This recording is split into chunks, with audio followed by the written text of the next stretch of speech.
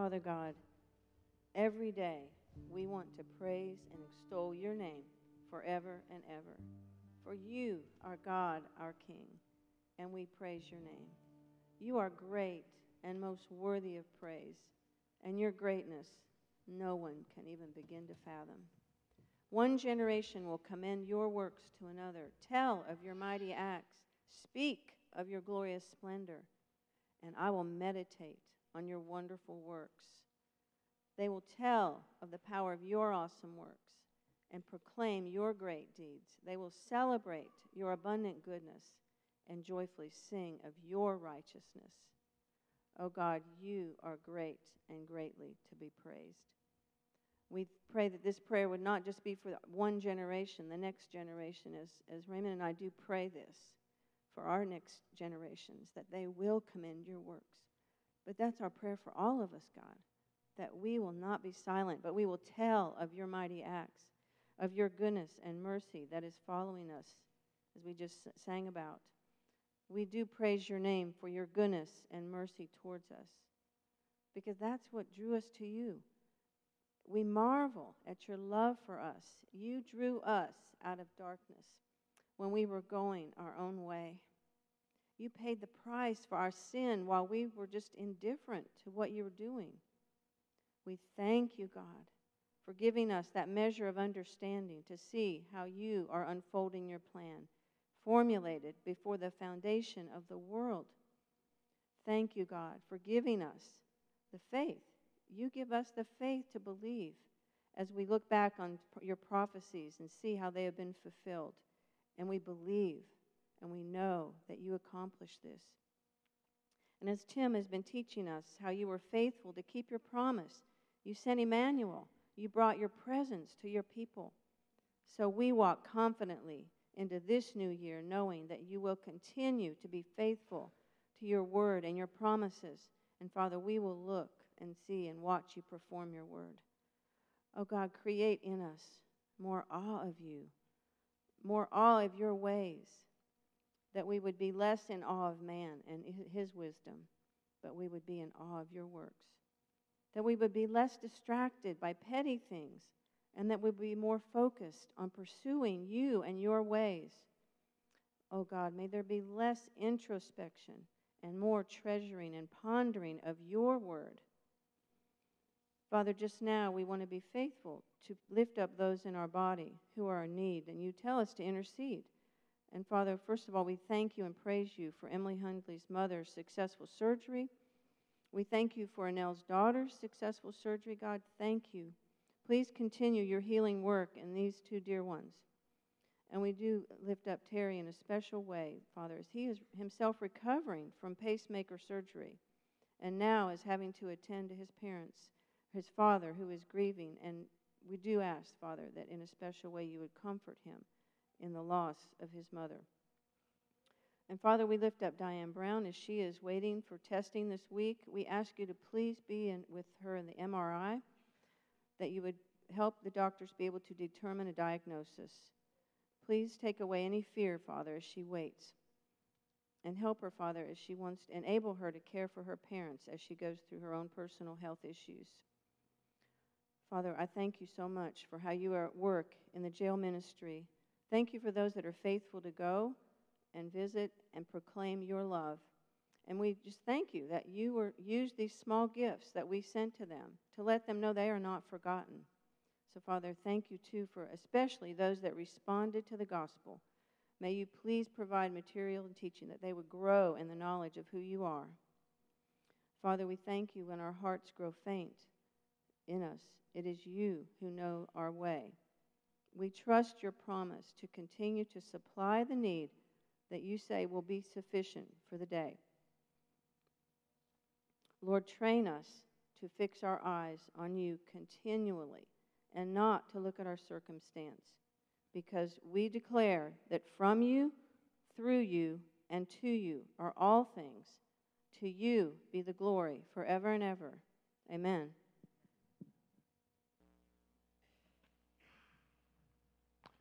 Amen. Well, thank you for being here to worship with us on this first Sunday of the new year. We'll have the kids be dismissed to their time of worship upstairs now. That's 3 years old through 5th grade. You guys can make your way upstairs. And thank you all for getting up early after staying up late. I'm sure there were lots of late nights around here, and this is the right place to be this morning, where we're together in the presence of the Lord and in the presence of His people to open the Scriptures together and start a year right. It's an opportunity to have Sunday morning be a New Year's Day. There's a few things going on in the life of the church you need to know about. There's a few of those in the bulletin that you received this morning, and a few others that I want you to be aware of. There's a women's event on the 21st of this month. You need to sign up for that. There's a sign-up sheet on that table in the back of this room. We'd love for you ladies to be a part of that. Also, tomorrow, the church office is closed, but we do have some people coming in to take down our Christmas decorations, and we need a little bit more help. And so if you have 2 hours to spare, 10 a.m. tomorrow to about noon, we could use some more help to help put all these Christmas decorations away. And you can ask me or Ramona questions or Gail Clark questions if you want to be a part of helping with that. Next Sunday, we have a special event right after the service in the backstage right behind me. One of our dear families, Jim and Florence Wells, will be celebrating their 70th wedding anniversary. And so you are invited to join after the service in the backstage cafe right behind me here to celebrate with them. So we want you to be aware of that and to plan to stay if you are able. This evening, being New Year's Day, we will not have normal kids and youth activities. We'll be back to normal next week with those sort of things. For now, we'll open the Scriptures together. Isaiah chapter 11, we have one more Sunday looking at some of these key messianic passages from Isaiah, which is just a way of saying that the book of Isaiah is a colossally large book of prophecy. But there are few really powerful places in which this book of prophecy shines a light on Jesus as the coming Messiah. And we've spent the month of December and now this first Sunday in January looking at those powerful ways that Jesus is anticipated many years before he comes. And one of the themes that comes out of Isaiah, and Isaiah chapter 11 in particular, is the theme of trees. And one thing that you might not know is that trees are an important theme throughout all of Scripture. Probably one of the most under-recognized themes in Scripture. They're there from the beginning, and God is telling you something in the pages of His Word through the story of trees. Now, don't get me wrong when I use words like story and theme. This is not a fictional story. We're not approaching themes as if it was a fictional work. But one thing that we can lose sight of when we study the Scriptures is that though it is a work of history, a work of God communicating information to us, His people, there are literary genres and literary techniques that God uses through His people to communicate truth to us. So the human authors of Scripture utilize different literary techniques in writing down what God is giving them to say. One of the themes that God chooses to weave throughout the storyline, all throughout Scripture, pointing us to Jesus, is the story of trees. You may have never heard that before. Trees are an essential component of the storyline of Scripture. Here's something else to know about trees. Trees are an essential component to the journey of childhood discovery. And you've probably all been there. See, when I was growing up, my neighborhood had the tree. And it was the tree for like the whole neighborhood. It was 5 houses from my house. It wasn't my tree, but it kind of was my tree because it was the tree in the area. It was a tree that was an old magnolia, beautiful old magnolia. And there's nothing quite like a magnolia for a kid climbing up and exploring. The canopy effect of the magnolia, the big limbs that sit down on the ground and start to curve back up, the complexity, the ability to just get lost in it, and yet there's still some relative safety because there's big, strong limbs in a magnolia tree. It's fun to explore. It's fun to discover. 5 houses down from my house growing up was this beautiful magnolia tree that every kid in the neighborhood knew because it was the climbing tree. Now, in 2022, it probably doesn't work like that because you probably don't want every kid in the neighborhood climbing a tree in your front yard because now you're afraid of lawsuits. But when I was growing up, that wasn't a concern. You have 15 kids from the neighborhood just coming and climbing this same tree. That we put a swing on it. We did all sorts of things, all sorts of discovery and activities in this tree. Because part of growing up is learning how to discover, learning how to explore, learning how to navigate through things on your own. And there's something fun about just getting lost in a big tree. And now my house, fast forward, we have a little magnolia climbing tree for my kids. Our last house, the first house we had in Dalton, had a beautiful large magnolia tree that reminded me of the one I grew up with.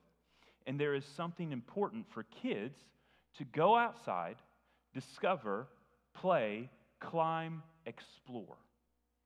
And there's something about that that speaks to the beauty of the tree theme that gets unveiled in Scripture. Because what God is calling us to do when we hear this communication coming from Him about trees is He's calling us to go deeper in our wonder and our awe at His created world. One of the things that we can lose sight of as the people of God is that everything out there, the creation, the green grass, the beautiful trees, the mountains, the streams, those are works of God's handiwork, God's works of art that He has created for us to discover, enjoy, and explore. And see, in the ancient world into which God was writing His scriptures, that was the fullest beauty, was His creation. We've come up with all sorts of ways in our day and age to distract from the beauties of creation. We find beauty in so many other things. We live our lives more inside than previous generations did. And so we lose the sense that when we read the scriptures, they are constantly pointing us outside. Not that it's wrong to have air conditioning or live outside or live inside, but it is easy for us as an inside generation to miss all these illustrations, to miss the beauty of exploring God's nature that He is giving us in the scriptures. So I'm going to take you to Isaiah 10 and 11. In verse 1 of Isaiah 11, here's what it says. There shall come forth a shoot from the stump of Jesse, and a branch from his roots shall bear fruit. Now, this is not coming out of nowhere. This is the beginning of our passage for today. But I need to back up a little bit to tell you why it's important that Isaiah is all of a sudden using the word shoot, stump, branch, and roots. 4 different tree terms coming up in this first verse of this important passage that we're studying today. In the previous passage, God is talking about, first, the remnant of the nation of Israel. Remember, there's 2 nations at this point. There's Israel in the north and Judah in the south. They are both a part of the original nation of Israel, which was God's chosen people. But the nations split. And this northern kingdom called Israel is made an alliance with another nation, Syria, against the southern nation, Judah.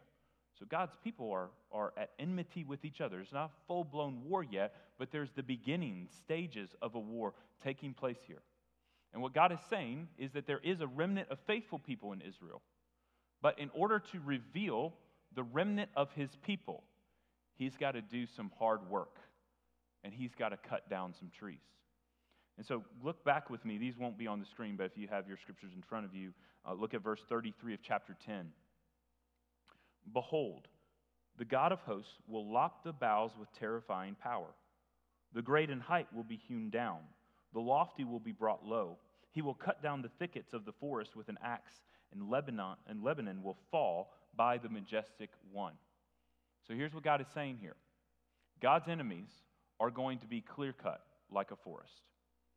God is going to come in with a mighty axe, and all these great nations that have conspired against God, including the nation of Israel, they will all be cut down to their stumps. And actually, as he moves into chapter 11, he starts talking about that's happening in Judah too. So all of these people that have rejected God, that have given up on God, that have followed their other ways, they are going to be cut down to stumps. Now, we have at our property, as I said, a beautiful climbing magnolia tree. It's a little magnolia. But we have a billion trees. Never counted them, but there's a ton of them. And we have, in the 5-6 years, I don't know how many years we lived there, 5-6 years, in the years that we've lived there, we've cut down a great number of them. What happens when you cut down a tree? You cut it down to the stump, and then you walk away and you think, that tree's gone. And then you come back, and it ain't gone. And all of a sudden, you start to see this little shoot, as the scripture would call it. This little branch, twig, starts to come out of the stump again because the roots are still alive. They're still sending up new growth. And you see a little stick coming out of the ground. You see green leaves start on it. And if you leave it alone for too long, all of a sudden you have a little miniature tree again growing out of the stump that you cut down once already. That is what God is talking about in Isaiah 11:1. That the unfaithful members of his chosen people have been cut down. The nation has been decimated. Here's what happens to God's chosen people. They reject God, and in response, God allows them. Actually, God sends enemies to them to take them into exile. The people are removed from the land. First Israel and then Judah. Everybody's removed from God's promised land. And then he starts bringing them back, a few at a time. You see the story of Ezra and Nehemiah and the rebuilding of the wall and the temple. And eventually, there's a nation back in that land again. And at just the right time, there's a root, or there's a stump of Jesse, Jesse is the father of David, King David. So when he says the stump of Jesse, he's talking about the royal line of kings. Even the royal line of kings has been cut off, but not forever. One day, new growth is going to come out of that stump. That's our setting for Isaiah 11:1. Let's see what else he says. There shall come forth a shoot from the stump of Jesse, a branch from his roots shall bear fruit, and the Spirit of the Lord shall rest upon him.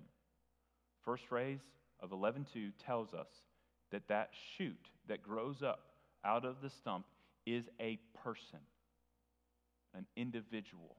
It's a him. The Spirit of the Lord shall rest upon him. The Spirit of wisdom and understanding, the Spirit of counsel and might, the Spirit of knowledge and the fear of the Lord. His delight shall be in the fear of the Lord. He shall not judge by what his eyes see or decide disputes based on what his ears hear. But with righteousness he shall judge the poor, decide with equity for the meek of the earth. He shall strike the earth with the rod of his mouth, and with the breath of his lips he shall kill the wicked. Righteousness shall be the belt of his waist, faithfulness the belt of his loins. The wolf shall dwell with the lamb, and the leopard shall dwell with the young goat. The calf and the lion and the fattened calf together, and a little child shall lead them. The cow and the bear shall graze, their young shall lie down together, and the lion shall eat straw like the ox. The nursing child shall play over the hole of the cobra. The weaned child shall put his hand on the adder's den. It shall not hurt or destroy in all my holy mountain. For the earth shall be full of the knowledge of the Lord as the waters cover that sea. In those days, in that day, the root of Jesse, who shall stand as a signal for all the peoples, of him shall the nations inquire, and his resting place shall be glorious. In that day the Lord will extend his hand yet a second time to recover the remnant from the remains of his people, from Assyria, from Egypt, from Pathros, from Cush, from Elam, from Shinar, from Hamath, and from the coastlands of the sea. So chapter 10 ends with God cutting down his rebellious people, like clear cutting a forest. And chapter 11 begins with a root growing into a shoot, growing into a small little tree. And from this tree, you see a new ruler from the Davidic line, the line of David, comes a ruler who fears the Lord, practices justice, rules in righteousness, establishes peace, defeats the wicked, restores the oppressed people of Judah and Israel, and he causes the entire earth to be full of the knowledge of the Lord. And this ruler is full of the Spirit, led perfectly by the Spirit. But there's a clear contrast, because if you look back at chapter 10, which I encourage you to read later, if you look back at chapter 10, the description of chapter 10 is this empowering, large forest. Mighty, lofty trees, the cedars of Lebanon. Throughout Scripture, the cedars of Lebanon are known for their strength and for their power. Those are the trees God is cutting down. The strongest trees are the ones that God is cutting down. And in place of the strongest trees comes a tree of lowly estate. That's the story of Jesus. Again, one of the themes of how God likes to tell his true story of how he redeems the world. He demonstrates his glory by raising up out of humble places those that will be used for his glory. Even God himself has come as a child in a humble circumstance from a nothing town. He has come to be the Savior of the world. You think a little bit more deeply about this story of trees. You know, the first sin in the Scripture happens because of what? A disobedience with regard to a tree. And then you have this nation of Israel is cut down. The nation of Israel is described as a tree and as a vine. It's cut down, and then a shoot grows up, a branch grows up. Jesus shows up, and he is from the hometown, the nothing, no respect hometown of Nazareth. What does Nazareth mean? It means the home of the branch. Literally written into the biblical story is this beautiful picture of Jesus' hometown being the home of the branch. And then that branch grows and grows, and Jesus, in his ministry, encourages the nation of Israel. He is tending to the vine of the nation of Israel, and then says in John that others will be grafted into the vine. And then he says to the branches, Jesus says, I am the vine, you are the branches. If you abide in me, you will have life. If you do not abide in me, you will not have life. The tree imagery continues to grow and expand to where those of us who are not remnants of the unfaithful Israel and Judah, because we're not descended from Israel or Judah, we are those who have been grafted in by the branch himself. He has grafted us in to this growing vine, this growing tree that is the people of God, the kingdom of God. As I said, the tree and vine imagery in Scripture is extensive, it's beautiful, and I just scratched the surface in a quick survey. So here's what I want us to reflect on as we unpack this passage, okay? We're going to look at this passage and we're going to see the way of the Spirit in this passage. Because I'm about to shift our attention from talking about trees and branches to talking about the Spirit of God, which is a huge theme in this passage. And then we're going to talk the effects of the Spirit's movement and leadership over people. That's how we'll unpack this passage. But I want you to think about it being January 1st, the new year. We live in a culture and a society that honors the new year. We mark it as a holiday. And as we mark it as a holiday, we stay up late last night in order to ring in the new year with our family and with our friends. We celebrate and we shoot off fireworks and keep the kids up at night with things exploding outside their windows, stuff like that.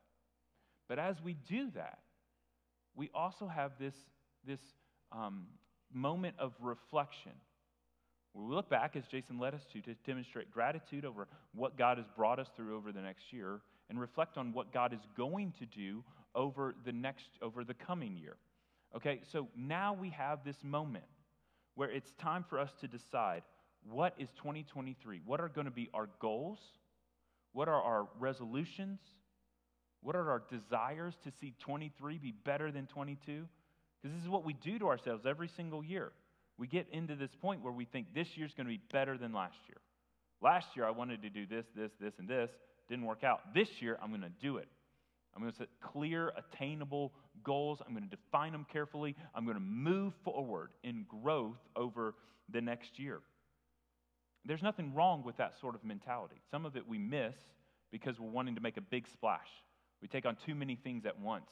And you want to all of a sudden read the Bible in a year, and you want to pray for 30 minutes every day, and you want to run a marathon, and you want to do all these different things, take up a new hobby. All of those things are good, but sometimes we set the bar so high that then we become discouraged early on. We give up on all of them. When really, the approach to growth is just incremental growth. And let God give the increase. And so here's what I want us to reflect on as we look at how the Spirit of God shows up in this passage. Look at how are you going to go deeper into discovering, getting lost in the Scriptures and in the presence of the Spirit of God in this year.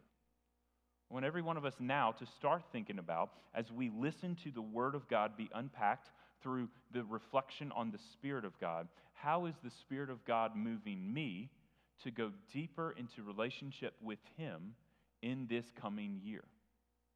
Because look at how the Spirit of God is described in verse 2. The Spirit of the Lord shall rest upon him. Him being Jesus, okay? So the disclaimer at the beginning of this is that we're going to look at how we follow the Spirit of God and who the Spirit of God is as defined in 11:2. But the disclaimer is that this is describing Jesus first and foremost. But as Christians, we're called to be followers of Jesus. So there's some truth in here that we can learn on how the Spirit can lead anyone who is in Christ as a new creation in Him. And there's 7 aspects of the Spirit that are described here. Jess, in doing her Bible in a year reading, she asked me a week ago, 2 weeks ago, something like that. She said, hey, so I'm reading in Revelation, it's talking about the 7-fold Spirit of God. What does that mean? I was like, I don't know. It's a really confusing scriptural idea. Some would say this is what it means, 11:2. There are 7 descriptions. It's actually kind of cool. Isaiah 11:2, Revelation has this mysterious reference to the 7-fold Spirit of God. And here's the Spirit of God described in 7 ways in one verse in Isaiah 11:2. I'm not sure that there's a direct connection line between those two things. I still think that the book of Revelation is shrouded in mystery, and that definition of the 7-fold Spirit of God is hard to come by.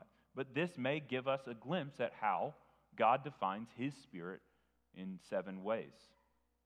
7 ways for today, and of this, we want to see how we can go deeper in following Christ by following His Spirit. The Spirit of the Lord. The Spirit of God is the Spirit of the Lord. We recognize that when we reflect on the Spirit, some of us are uncomfortable already with just me using the word, the Spirit, the Spirit, the Spirit. Because certain churches get uncomfortable to talk about the Holy Spirit, because certain other churches are way too comfortable talking about the Holy Spirit, and they make us uncomfortable over here. And so now we live in this church world where we don't know how to talk about the Spirit because we don't like the way they talk about it. So we want to be careful how we talk about it, and then we get confused about how we should even talk about it because we don't want to look like them, and they don't want to look like us, so nobody knows whether we agree on who the Spirit of God is or not. But let me tell you who the Spirit of God is. It is the Spirit of the Lord God. It is not something other than God. He, the Spirit, is a He, and He is God. God the Father, God the Son, and God the Holy Spirit. 3 in 1, and yet maintaining their own autonomous roles in which they move and they work separately, but with common goals. To the extent that theologians will say the operations of the Trinity cannot be separated. Because though they achieve different tasks in their work, they are constantly working together in a unified way to accomplish the same thing. So in creation, you have God the Father speaking things into creation. You have the Spirit of God hovering over the waters. And you have Colossians saying that everything that was created in creation was created by, through, and for Jesus. Father, Son, and Spirit. They're together, working together in creation. At the cross and resurrection, You have God pouring out the wrath of the whole world on Jesus, his Son. And you have the Spirit of God raising the Son to newness of life. All three together, important components of the gospel, of the cross, burial, and resurrection. So the first thing we know about the Spirit is he is not someone other than God. He is God, and he should be treated as God. And he should not be ignored because we're uncomfortable talking about him and because we don't like the way another church talks about him. The Spirit of God is someone we should study, we should reflect on, we should understand. So, first sermon of 2023, here we go. Who is the Spirit? There's 6 further ways that he's described here. He is the Spirit of wisdom. That means that if we are following the Spirit of God, we will be operating in wisdom. According to the book of Proverbs, wisdom is associated with trust in God and fear of God. Wisdom is the practical skill that is given to understand a situation and live in response to what you see.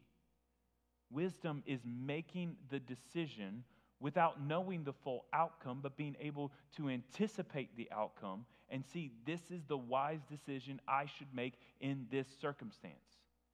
There is a way to learn through experience. And when you learn through experience, you have to make mistakes. Wisdom is a way of learning and observing that you don't have to make the mistakes to understand what the implication of those mistakes would be. That's what wisdom is.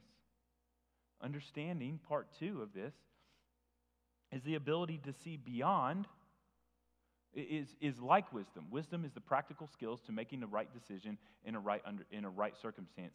Understanding goes a little bit deeper to just be the practical skills of how to make that decision, but it's a God-given perception of nature and meaning of things that goes beyond just your decision making and what decision you make in a setting, but to understand what is motivating and what is causing all those things around you to happen. Wisdom means the Spirit of God teaches me or demonstrates to me what I should do in a challenging circumstance. Understanding helps me look beyond the surface of the circumstances I'm in and see that there's a real spiritual battle that is waging all around me, and to understand that my role in it is to discern the spiritual truths and apply those to my humanity and my human obedience of God. To see beyond just the physical into the spiritual world and to make decisions based on that. Counsel. So the Spirit is the Spirit of the Lord. He's God himself. He is the Spirit of wisdom that gives you the ability to make practical decision. He is a Spirit of understanding that helps you look deeper beyond the surface of the physical into the spiritual realm. He is the Spirit of counsel, meaning you don't know how to make all of your own decisions and solve all your own problems. And that's just a basic truth of humility and humanity. 2 chapters before, Isaiah said that this same child that we're talking about, Jesus, would come as the wonderful counselor. And when he comes as wonderful counselor, he comes to a people that can't solve their own problems, that don't understand everything, that need some advice.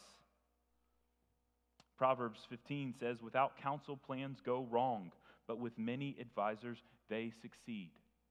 We live in a very individualistic moment in history. We live in a society, a culture, in a moment in history in which we are taught, we are encouraged to make decisions by ourselves, for ourselves, with especially our own interests in mind. That's a really dangerous recipe for how to live a life of faithfulness to God, because God is giving us the Spirit of counsel. And so the Spirit of God leads us back to His Word for counsel, for information, for instruction, for advice on how to respond in a given setting. He gives us wisdom to make good decisions, understanding to discern the spiritual realities, and counsel, practical advice from His Scripture and through the presence of His Spirit to know how to react and respond in given situations. But He's also the Spirit of might or strength. He is the Spirit who's, again, Isaiah 9, and His name shall be called Wonderful Counselor, Mighty God, Everlasting Father, and Prince of Peace.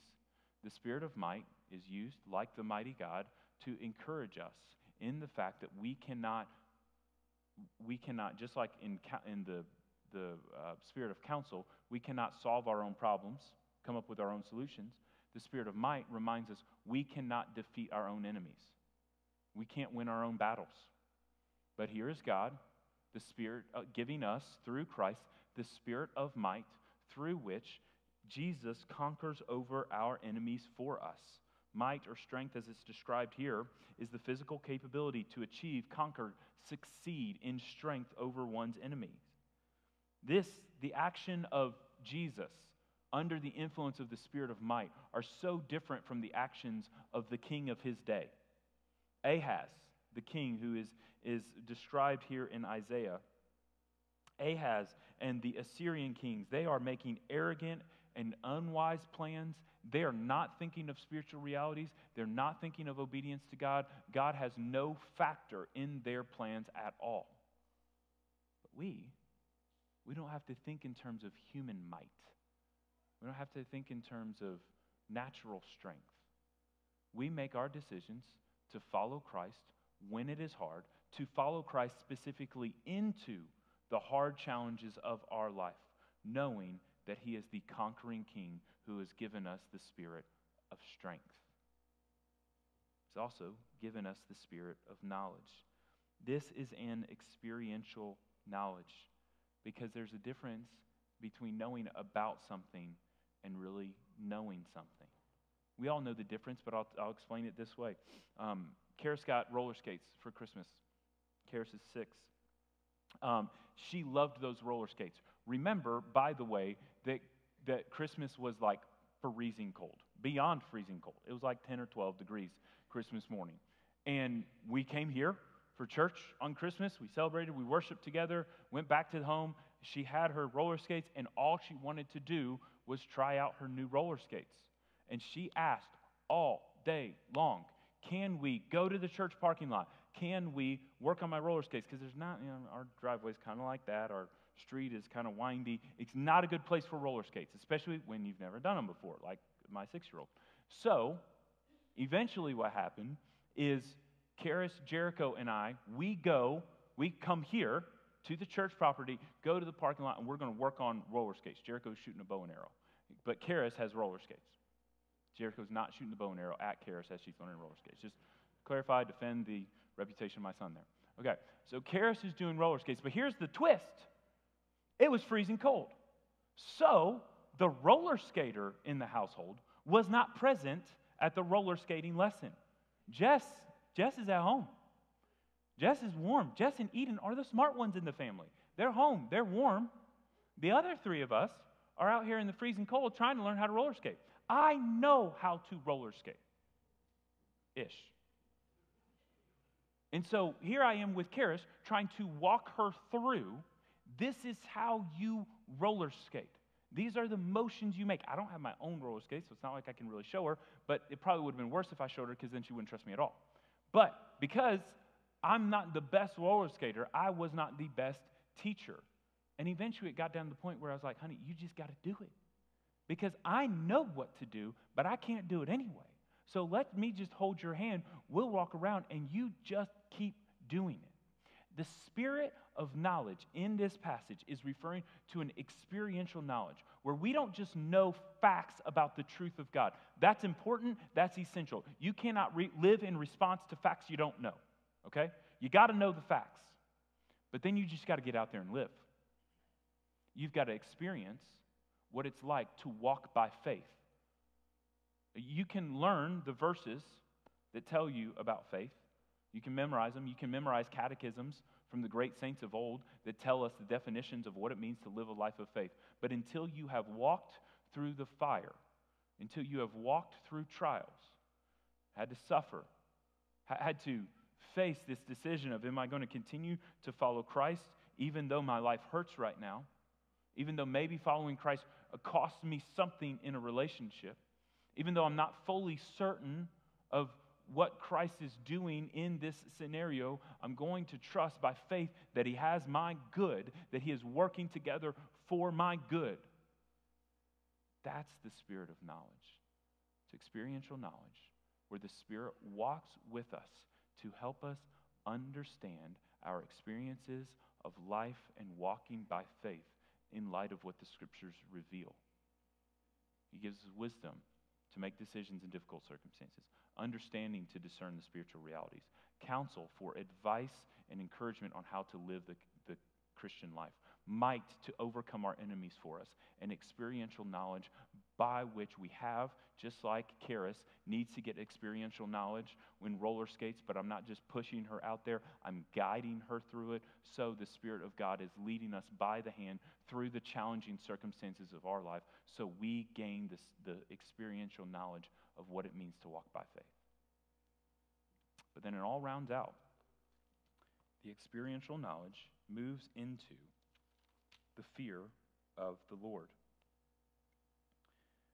The spirit of knowledge and the fear of the Lord. People trip over this idea of the fear of the Lord. It is a fear that has to be recognized within the context of the love of God, the loving response we have to a Creator who has saved us, the hope we have in eternity. Romans 8 defines the fear that we have in this way. Paul tells us in Romans 8 that God has not given us a spirit of slavery to fall back into fear, but a spirit of adoption as sons, through which we call out Abba, Father. So we have, in Scripture, we are told, you should fear the Lord. The fear of the Lord is the beginning of wisdom. That walking by the Spirit is walking in accordance with the spirit of the fear of the Lord. And yet Romans 8 also says, God has not given us a spirit of slavery that falls into fear, but a spirit of sonship that moves us to call out in love to our Father. So the fear of the Lord is a complex scriptural idea that we can't just set aside because we don't like it, that we have to fully embrace. Fear of the Lord is not slavish fear, where we fear a God that's going to get us if we keep messing up. That's the fear that a non-believer should have of God.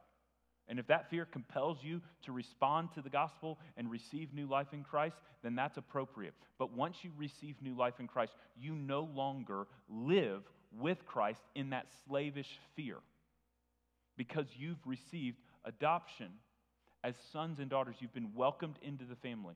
So now you have an awe-filled respect, a somber respect for the Father, who is the King, who is the God of the universe, who has declared what is righteous and set out a pattern of how you should follow him and said, follow me, it looks like this. We should have such reverence that we fear disobeying this Father. And yet that fear should be in the context of love and a faithful reverence to the God and Father who has loved us, who has saved us, who has set us on a new path for life. Verse 3 tells us how this Spirit of God has moved into Christ and what Christ does with the fear of God. His delight shall be in the fear of the Lord. He shall not judge by what his eyes see or decide disputes by what his ears hear. The language here connects directly to Psalm chapter 1. Psalm chapter 1 said, blessed is the man whose delight is in the law of the Lord. Here, Jesus' delight is in the fear of the Lord. You can synchronize those two statements. Psalm 1 is actually talking about Jesus as the picture of the man that is blessed. Psalm 1 is in part a guide for us to follow to see what the faithful life looks like. But more than that, Psalm 1 is a description of Jesus and how Jesus is blessed and perfect because he delights in the law of the Lord. Even Jesus, as the Son of God, delighted in the fear of the Lord, and he stayed connected to the fear of the Lord through the law of the Lord. So now we come into this question, okay? How do you stay connected to the Spirit of God? Jesus, the Son of God, required discipline to stay connected to the Spirit of God. And so why would we be any different? Why would we haphazardly try to live the Christian life without any intentional discipline that helps us remain connected to the Spirit of God? Jesus intentionally remained connected to the Spirit of God by rising early, by going off by himself. He experienced the Spirit of God, the presence of God, through one-on-one interactions with God's Spirit, through the study of the law of the Lord, and through the community of others. We should do the same. And we should, especially on New Year's Day, increase our intentionality to do the same. It's okay to make resolutions, to make practical steps and goals. Make them achievable. Make them goals that you will fulfill, that you will see through to the finish. But make a goal to go deeper in the Word of God this year. Make a goal to go deeper in the Spirit of God through prayer this year. Make a goal to live in a greater sense of Christ's mission this year. The effects of the work of the Spirit on Jesus go like this, verses 4 and following. In verses 4 and following, you see righteousness and justice play out. With righteousness, he, Jesus, shall judge the poor, decide with equity. He shall strike the earth with the rod of his mouth, and with the breath of his lips he kills the wicked. So Jesus reigns in righteousness and justice. Verses 5 through 8, the most confusing part of this passage, by the way. Verses 5 through 8 describe this sort of incredible peace in which the animals are at peace with each other, and fierce, vicious animals are at peace with humanity as well. This is one of those points of biblical prophecy where it's helpful to say that in biblical prophecy, one event that is foreseen triggers a whole series of events. And when the biblical prophecy says this happens and then this happens, we don't know everything that goes on in the in-between. And so this has happened. Jesus has been born. The Messiah has come. The shoot has come up out of the stump of Jesse. But verses 5 through 8 don't sound like any period of history we've ever seen before, because it's wolves and sheep living in peace with each other. It's babies putting their hands over poisonous snakes and not being bitten. It's a sort of incredible time of peace that is a recapturing of the peace of Eden. And this is something that we have not yet realized, that we have not yet seen. Different interpretations will try to explore or explain this passage in different ways, but I would simply say there's nothing like verses 5 through 8 that we have seen, but that doesn't make the scriptures untrue. It just means that not everything in the prophecy of this passage has been fully fulfilled yet. Christ has come. He has started his reign in peace and justice, but that has not fully been realized, because there's some wicked people prospering on the earth today. One day that will not be the case. And on the day that wicked people stop prospering on the earth, babies will be able to put their hands in front of poisonous snakes and not be bitten. That's the sort of prophecy that we're seeing unfolded here. Some of it has come to pass. The child has come. The child fulfilled all of those aspects of the Spirit in verse 2, but not all of the implications of this passage have yet been seen. But the effects of the Spirit of God over Jesus is a righteous and justice reign over all peoples, peace in all areas, and every nation will know. Look at verse 9. They shall not hurt or destroy in all my holy mountain, for the earth shall be full of the knowledge of the Lord as the waters cover the sea. In that day the root of Jesse, who shall stand as a signal for all the peoples, of him shall the nations require, and his resting place shall be glorious. We will not see the fullness of this passage come out until the very end of time, when all the nations will fully know and there will be peace on earth. But here's how we participate in it right now. The holy mountain with the signal to all nations, that has, in Christ, already been established. And that Jesus has already come for all nations. We have not seen all nations come to Jesus, come physically to a holy mountain. But Jesus, as the signal for all nations of repent of your sin, come and receive new life in Christ, come and be born again, that call has gone out to all nations, and that call is our responsibility to deliver. And so this morning, we get to close our service at the Lord's table. And in a few minutes, we're going to together receive the broken body of Jesus in the bread and the shed blood of Jesus in the juice.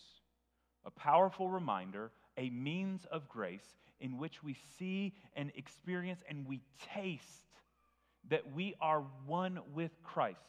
But as we do this, let me encourage you on a few things.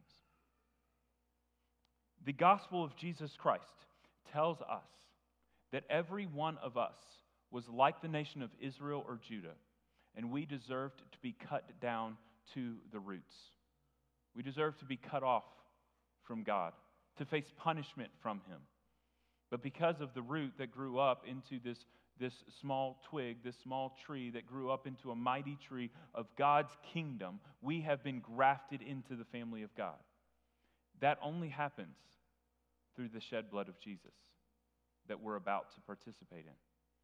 So for each of us, there is a declaration at this table that I am a sinner, that I deserve eternal condemnation, that there's no way out of the condemnation that I deserve unless someone dies for me to pay the penalty. I repent of my sin and receive the new life in Him, and I commit my life to Him in following.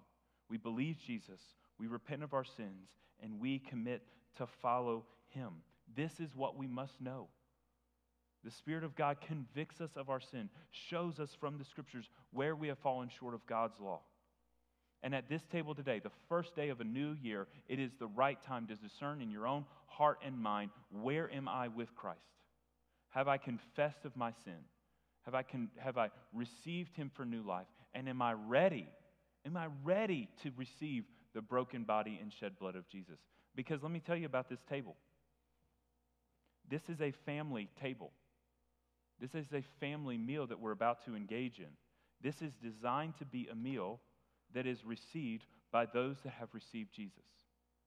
So if you have any question today about whether or not you are with Jesus, my encouragement to you would be not to receive the broken body and the shed blood yet, but to come and talk to me and make sure that you know the truth of the gospel and have responded to the gospel, and then you eat and you receive the broken body and shed blood of Christ for forgiveness for your sins. But as we do this, I have a specific challenge for you. For those of us that are in Christ, how do we go deeper in the spirit of knowledge, of wisdom, of understanding, of might? How are you going to, in a practical step, go deeper this year? So many of those implications of the Spirit of God are knowledge-based, information-based. Some of them are experiential. But one of the mistakes we make in talking about the Spirit is we act as if the Spirit is all emotional. The biggest way we make a mistake in talking about the Holy Spirit is assuming that the Spirit just fuels emotional reactions to God and Jesus. That's not the case.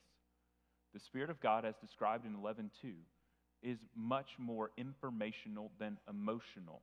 Sure, you should have an emotional response to new life in Christ and to the work of the Spirit.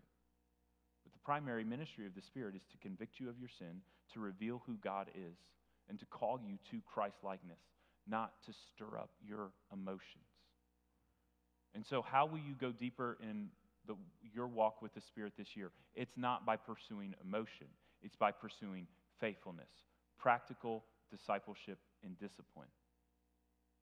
So I'd encourage each of you, take out your little half sheet of paper right now. Maybe you have a pen, maybe you have a piece of paper or something. Maybe you're taking notes on your phone. If you're taking notes on your phone, put it down, pick up a pen and paper. Just kidding. Sort of just kidding. Sort of serious. And I want you to now, before we approach the Lord's table, write down a practical step. How are you going deeper in the Scriptures this year? How are you going deeper in the Spirit this year? Is it through the Scriptures? Is it through prayer? Is it in accountability with other people?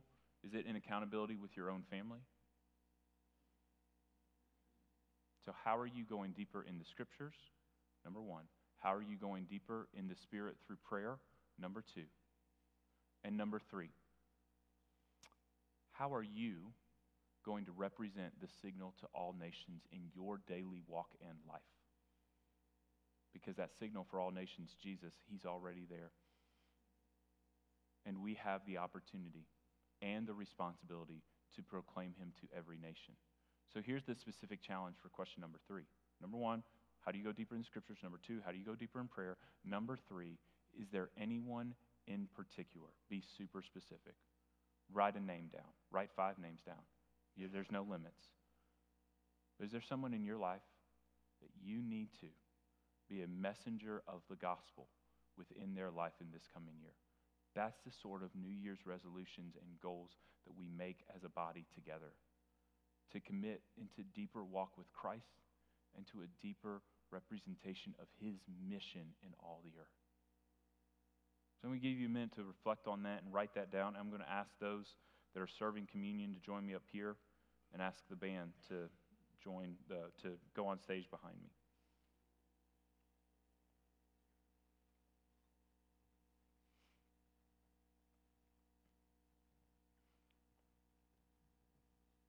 As we approach this table, we approach the broken body of Jesus.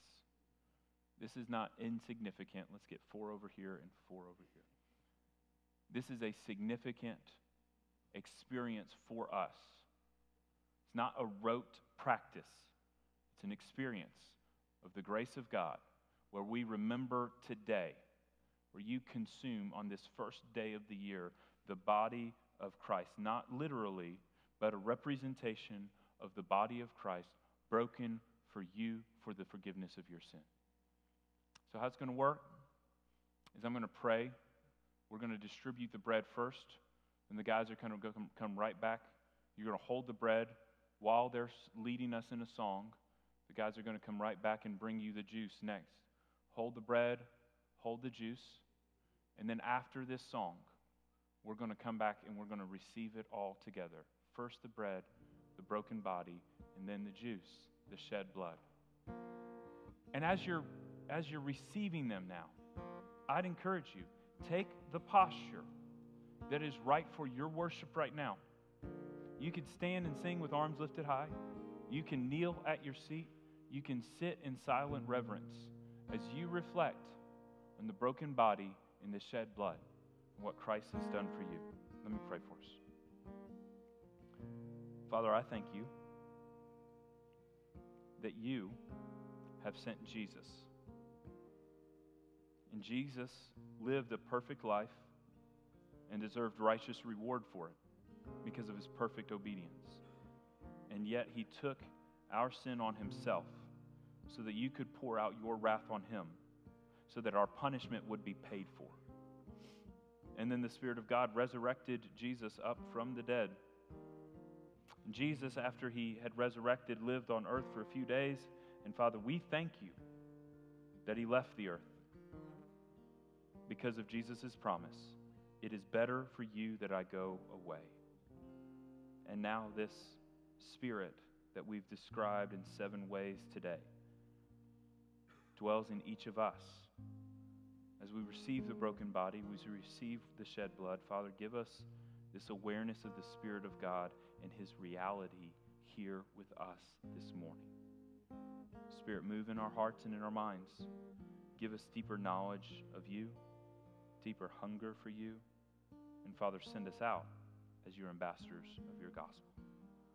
If there's anyone here, Father, that has not received the gospel, God, move in a heart right now. Inflame a heart.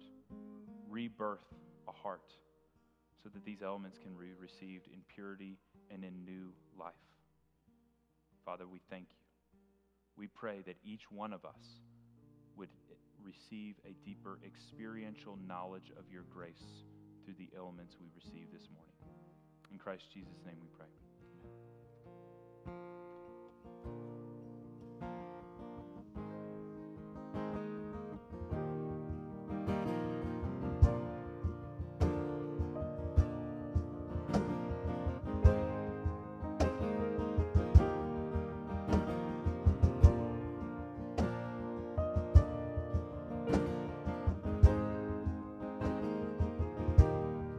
For such a time as this, I know you have me right where you placed me. Wisdom so infinite, your hand will guide me, never forsake. God, I believe I'm right where you want me to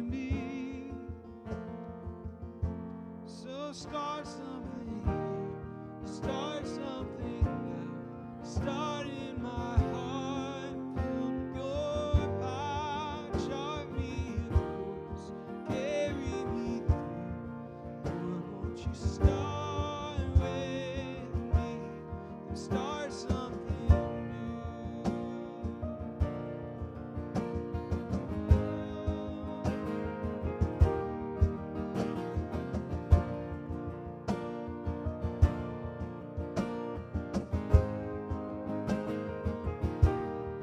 What you've begun in me, God, it is greater than I could imagine.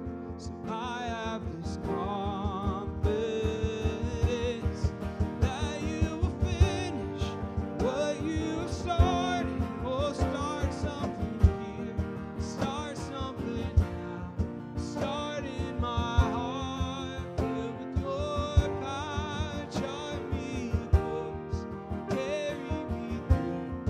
Lord, won't you start with me and start something new? Oh, start something new.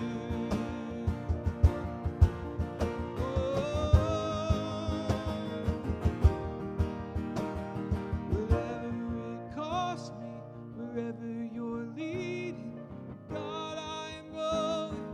You're going with me. Whatever it costs me, wherever you're leading, God, I am going. You're going with me. Whatever it costs me, wherever you're leading, God, I am going. You're going with me. Whatever it costs me, wherever you're leading, God, I'll go there with you. So start something here, start something now, start in my heart, filled with your power, chart me a course, carry me through. Lord, won't you start with me, start something new, start something now, start in my heart, filled with your power, chart me a course, carry me through. Lord, won't you start with me? Lord, won't you start with me? Lord, won't you start with me? Start something new.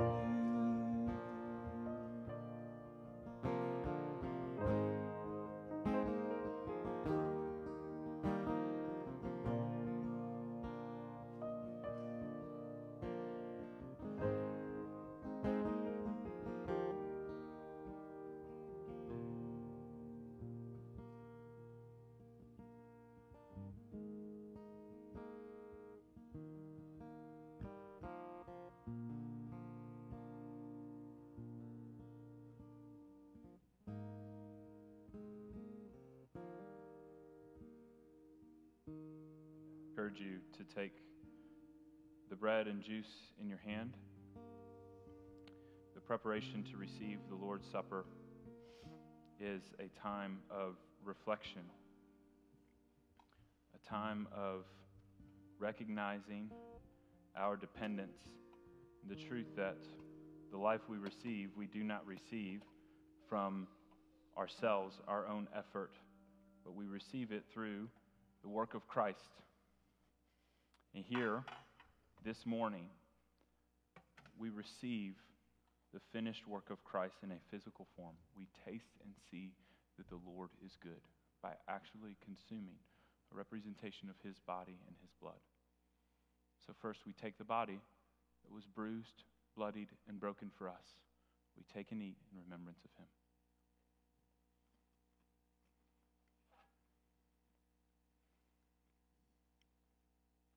And next, we take the cup, the blood of Christ poured out for us, the atonement for sin established from the first pages of Scripture with shed blood. Now, a once and for all sacrifice for the sins of all mankind, every nation, tongue, and tribe. We receive this in gratitude because of what Christ has done for us. Amen. As we receive the Lord's Supper, the discipline that we have taken here at Fellowship Bible Church is that we seek to receive the Lord's Supper and then return our gratitude and thanks to Him through a physical offering. This offering that we take now is not for the general operation of the church, but this is a Samaritan offering that specifically goes outside of the church to meet with physical and financial needs, people within our church family and people out in the community. It goes of various different places through different community organizations and connections we have to serve those in real need, but not just serve them with physical and financial needs, but serve them with the ministry of the gospel as well. Let me pray for the offering and then we'll receive it. Father, we praise you for the opportunity to freely receive and freely give. And out of the abundance of what you have given to us and entrusted to us as your stewards, now, Father, we express our gratitude and return it back to you in faithful giving. May you, Father, bless this money as it accomplishes its purpose of being an instrument of grace from your throne room into your kingdom and for your glory, Father. Use this money to encourage the believer and to reach the lost. In Christ's name we pray. Amen.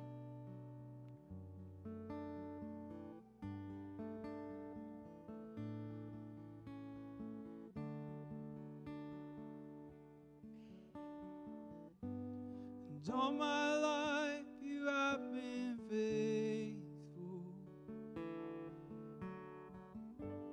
And all my life you have been so, so good.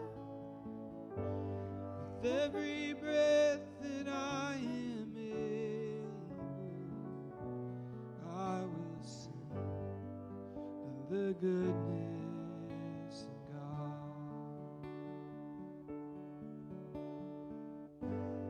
And all my life you have been faithful. And all my life you have been so, so good. With every breath that I am able, I will sing of the goodness of God. Now, as we close, I invite you to stand and receive the blessing from the Lord. From Numbers 6, 24 through 26, we end our services with this blessing as a recognition that the high priest would speak this blessing from God himself over the people of Israel once their sins had been atoned for. And as new creations in Christ, all of us who believe, we live in the state of having our sins atoned for every day because the once and for all sacrifice has taken our sin away. And now these words can be true. The Lord bless you and keep you. The Lord make his face to shine upon you and be gracious to you. The Lord lift up his countenance upon you and give you peace. Amen. Go in peace.